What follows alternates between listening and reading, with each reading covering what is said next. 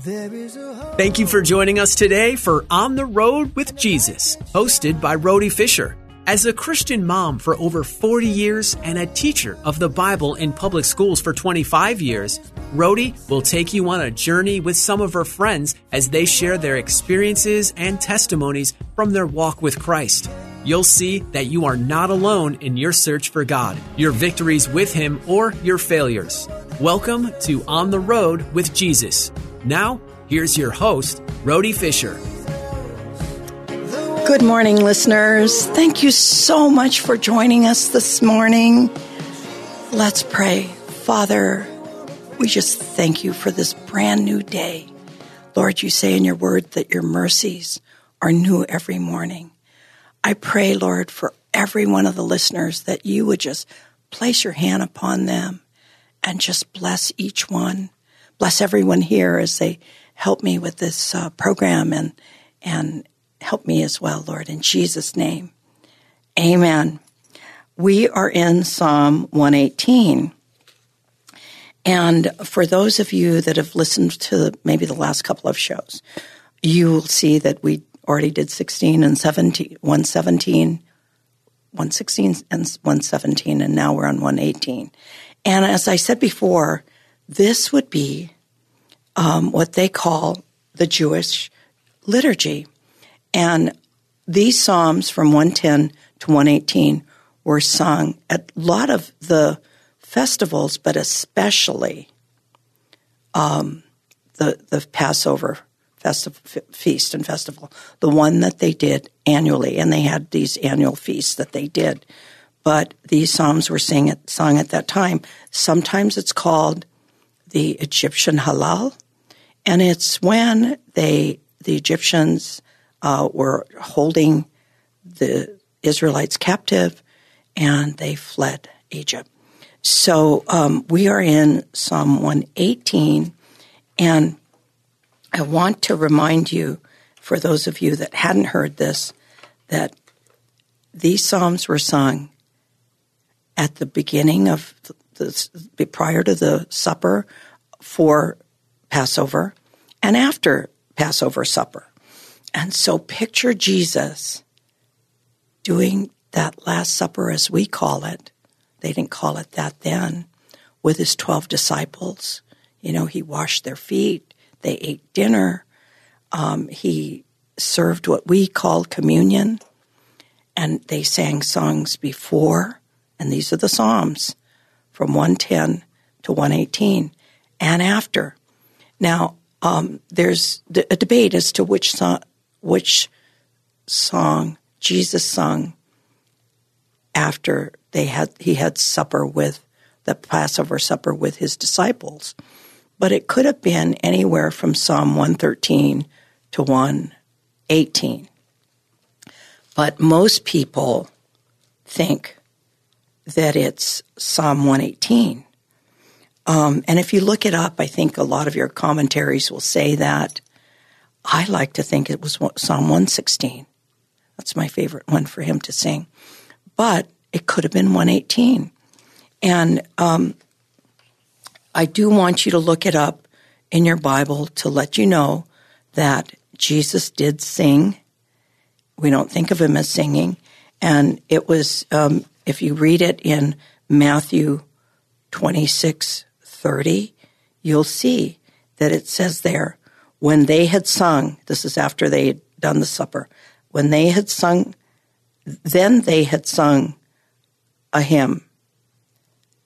They went out to the Mount of Olives. Now, you can pick that up also in Mark 14:26, and it says exactly the same thing. It's a parallel psalm. When they had sung a hymn, they went out to the Mount of Olives. Okay, so we do know that Jesus sung, and you can find other scriptures about Jesus singing, Hebrews 2:12, and also Romans 15:9. But we are going to read Psalm 118 and think of this as Jesus singing this psalm. Give thanks to the Lord, for he is good. His love endures forever.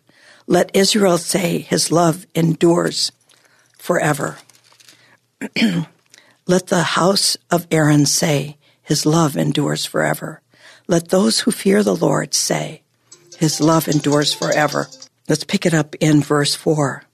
Let those who fear the Lord say, his love endures forever. In my anguish, I cried out to the Lord, and he answered by setting me free. The Lord is with me. I will not be afraid. What can a man do to me? The Lord is with me. He is my helper. I will look in triumph on my enemies. It is better to take refuge in the Lord than trust in man. It is better to take refuge in the Lord than trust in princes. All the nations surround me, but the name of the Lord, I cut them off. They surround me on every side, but in the name of the Lord, I cut them off. They swarmed about me like bees, but they died as quickly as burning thorns. In the name of the Lord, I cut them off. I was pushed back and about to fall, but the Lord helped me, and the Lord is my strength and my song. He has become my salvation. Shouts of joy and victory surround in the tents of the righteous.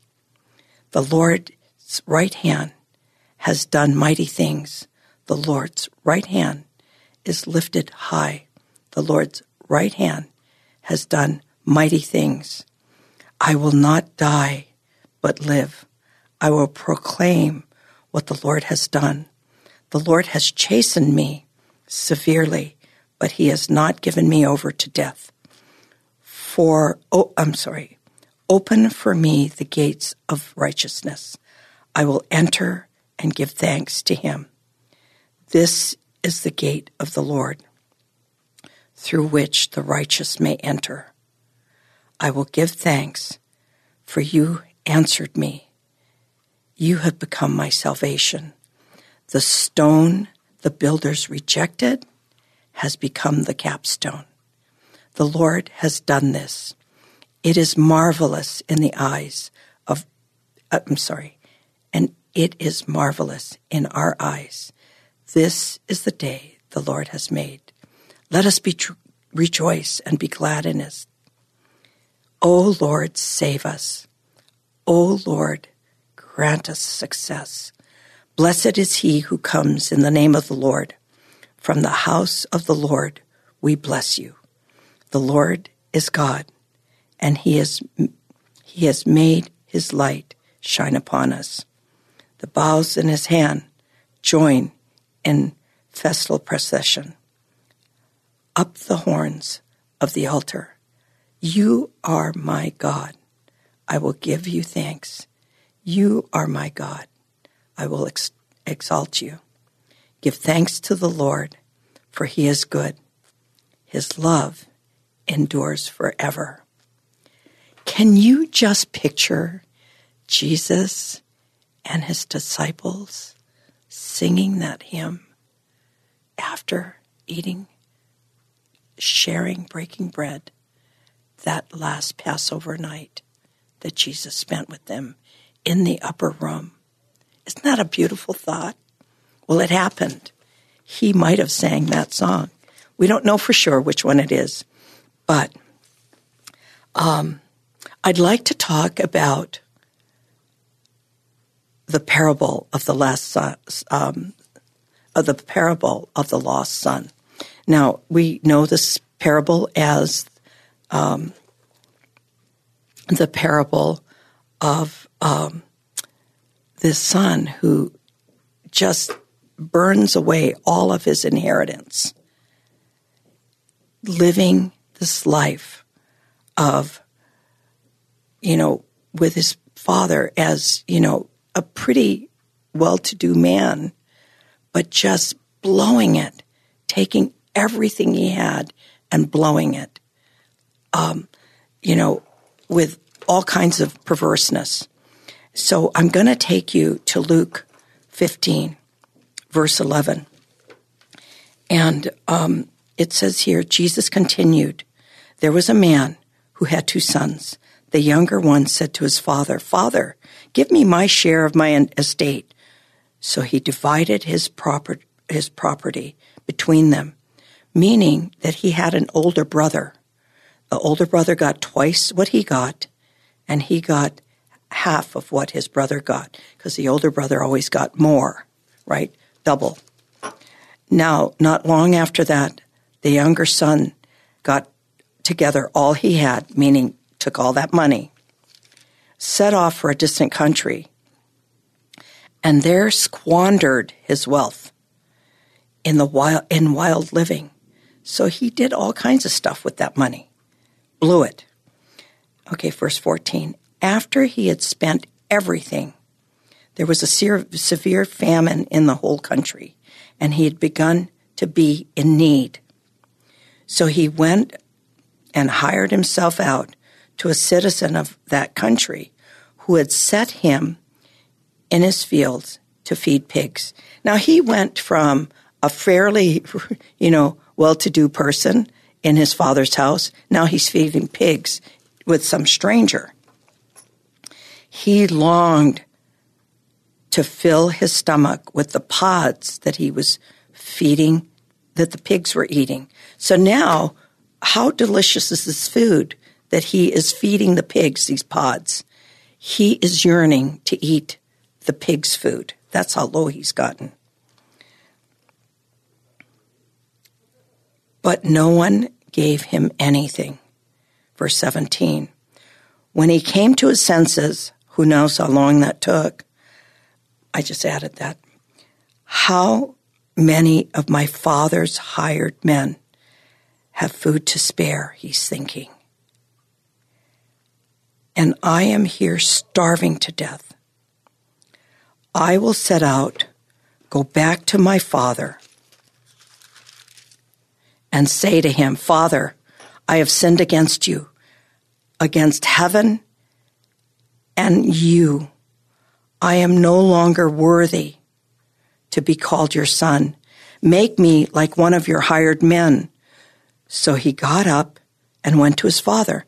Now, he's saying to himself, what he's really doing is he's practicing.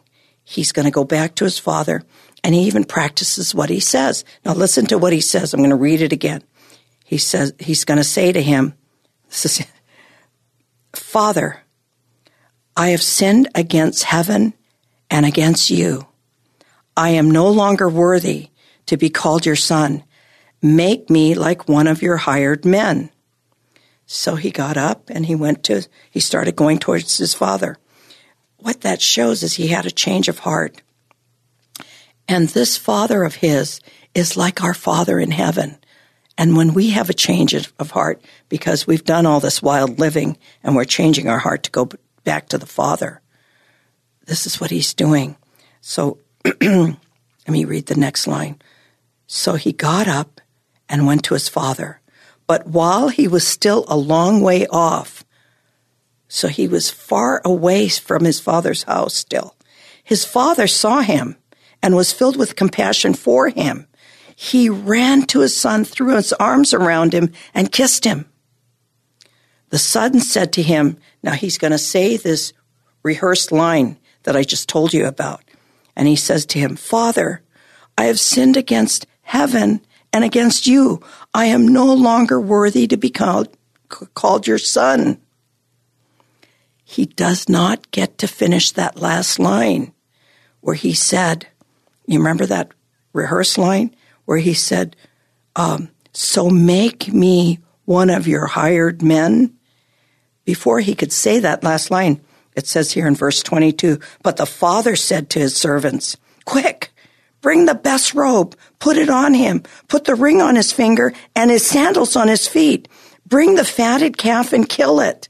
Let's have a feast and celebrate, for my son was dead, and now he's alive again. He was lost and is found. So they began to celebrate. So listen here. Father sees him far, doesn't even get to the house. He sees him maybe out from the fields. he starts running to the Son. And what does that say to us? When we say, gosh, Lord, forgive me. I want to come back. That change in our heart, God will meet us halfway, maybe all the way. Well, it doesn't say, but when he was far off, the Father starts to run to the Son. Now, remember that verse that he practiced this thing that he was going to say to his Father? Father cuts him off, doesn't let him become part of the hired hand. He says to his servants, quick, bring the best robe, not just any old robe, the best. Put it on him. Put the ring on his finger. And bring those sandals. Put it on his feet. Kill the fatted cow, the fatted calf. Let's celebrate. That's all heaven celebrating when we come to Christ. Or we again, as a prodigal child, come back to him. He'll meet you halfway if you're there. If you've decided, gosh, I've done all this stuff. Jesus won't take me back. He will. There is no sin too big that you have done to stop you from going to the Father. Make this the day that you come back. Now, what is this robe all about? He puts the best robe on his Son. Well, it's that robe of righteousness. When we accept Jesus as our Savior, he clothes us with his righteousness, meaning the Father doesn't see any of our sins. They're gone. We're clothed with the righteous robe that he puts around us. And that ring on his finger, what does that represent? Well, there's a scripture in the Bible, I'll let you look it up, where Joseph becomes second in command to Pharaoh. And Pharaoh puts this ring on his finger and says to everyone, and says to Joseph, with this ring, you'll be able to tell anybody what to do with using my name. You have authority to say to anybody, do this and do that, and they'll do it because I'm giving you the authority with the ring that Jesus gives us. We have authority to ask anything in his name, and it shall be done of the Father. Remember that. Also, the sandals. You know, it talks about when Abraham was talking to God in that burning bush, God said to him, take off your sandals, for this ground is holy. Well, what does sandal represent? It represents, when we put on the full armor of God, we shod our feet with the good news of peace. And we can take that good news to others. So they celebrate because the Son has come back. I'm going to finish the story. And it says, meanwhile, the older son was in the field. When he came near the house, he heard this music and dancing. So he called one of the servants and said to him, what's going on? Your brother has come, he replied. Your father has killed the fatted calf because he has come back safe and sound. The older brother became angry and refused to go in. So his father went out and pleaded with him. But he answered his father, look, all these years I've been slaving for you and never disobeyed your orders. Yet you never gave me even a young goat, which is less than that fatted calf. Not even a young goat, but he gets the fatted calf. So I could celebrate with my friends. And give me a young goat so I could celebrate with my friends. But when this son of yours, who has squandered your property with prostitutes, comes home, you kill the fatted calf for him. My son, the father said, you're always with me, and everything I have is yours. But we had to celebrate and be glad because this brother of yours was dead and is now alive again. He was lost, and now he's found. Now, I do want to talk about the older brother who had twice the inheritance. He still has twice the inheritance. What is it about him that he didn't know that the father would have allowed him to take a fatted calf because all that was there was his? He could have killed that fatted calf any old time he wanted to. Could it be sometimes like we Christians that are in the house of the Father, in God's house? We go to church every Sunday. We're sitting there. Our walk becomes stale. Why? It becomes automatic. We're there. We're not even thinking about what sermon is being spoken. We're thinking about all the stuff we have to do at home. Or maybe we've got work to do for our job. Or maybe we can't wait to go to lunch. Could it be that this son, that older son, wasn't spending enough time at his father's feet, talking to his dad, having that one-to-one relationship that we should have with Jesus in our quiet time? Could it be that he was just getting stale in his walk with his Father? Could we make more time in our quiet time to be with Jesus? Maybe turn on some music, Christian music, to get us into the mood, to get into his word. Maybe get into prayer, spending time at Jesus' feet.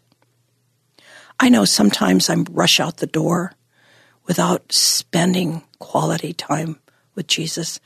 Fortunately for me, my husband and I get up and we have a thing that we do. We like to read the Word together, but we still have our quiet time with God. Could it be that the son was just stale in his walk with the Father and didn't understand that his brother was lost completely? Stale with the Father so that he didn't see the bigness of God. Spend time with Jesus in your quiet time. Make it important. Make it valuable so that you will know what's on the Father's heart. His Father's heart here was to celebrate. All of heaven will celebrate when you come back to Jesus. Think about that. And if that's you today and would like to invite Jesus into your heart again, because you're this prodigal or have never accepted Jesus as your Savior, make today the day by bringing him back into your life for the first time or once again because you've fallen.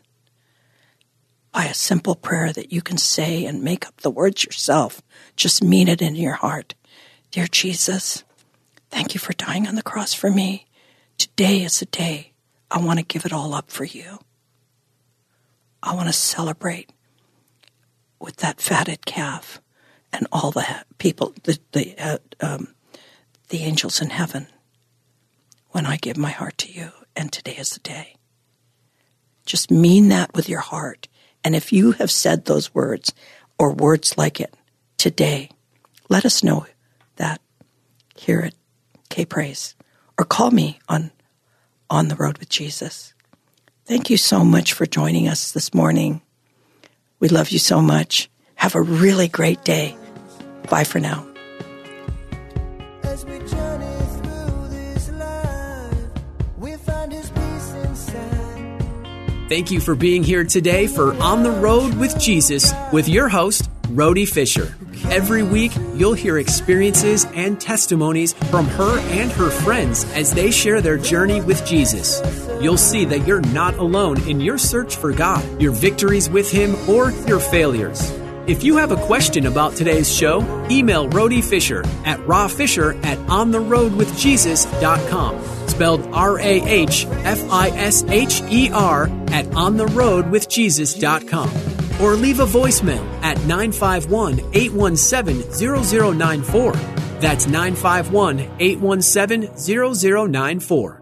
On the Road with Jesus is sponsored by Global Expressions Language Project. Learn more at asquaredlamps.org. That's the letter A, squaredlamps.org. Be sure to join us each week at this same time for more On the Road with Jesus, hosted by Rhode Fisher.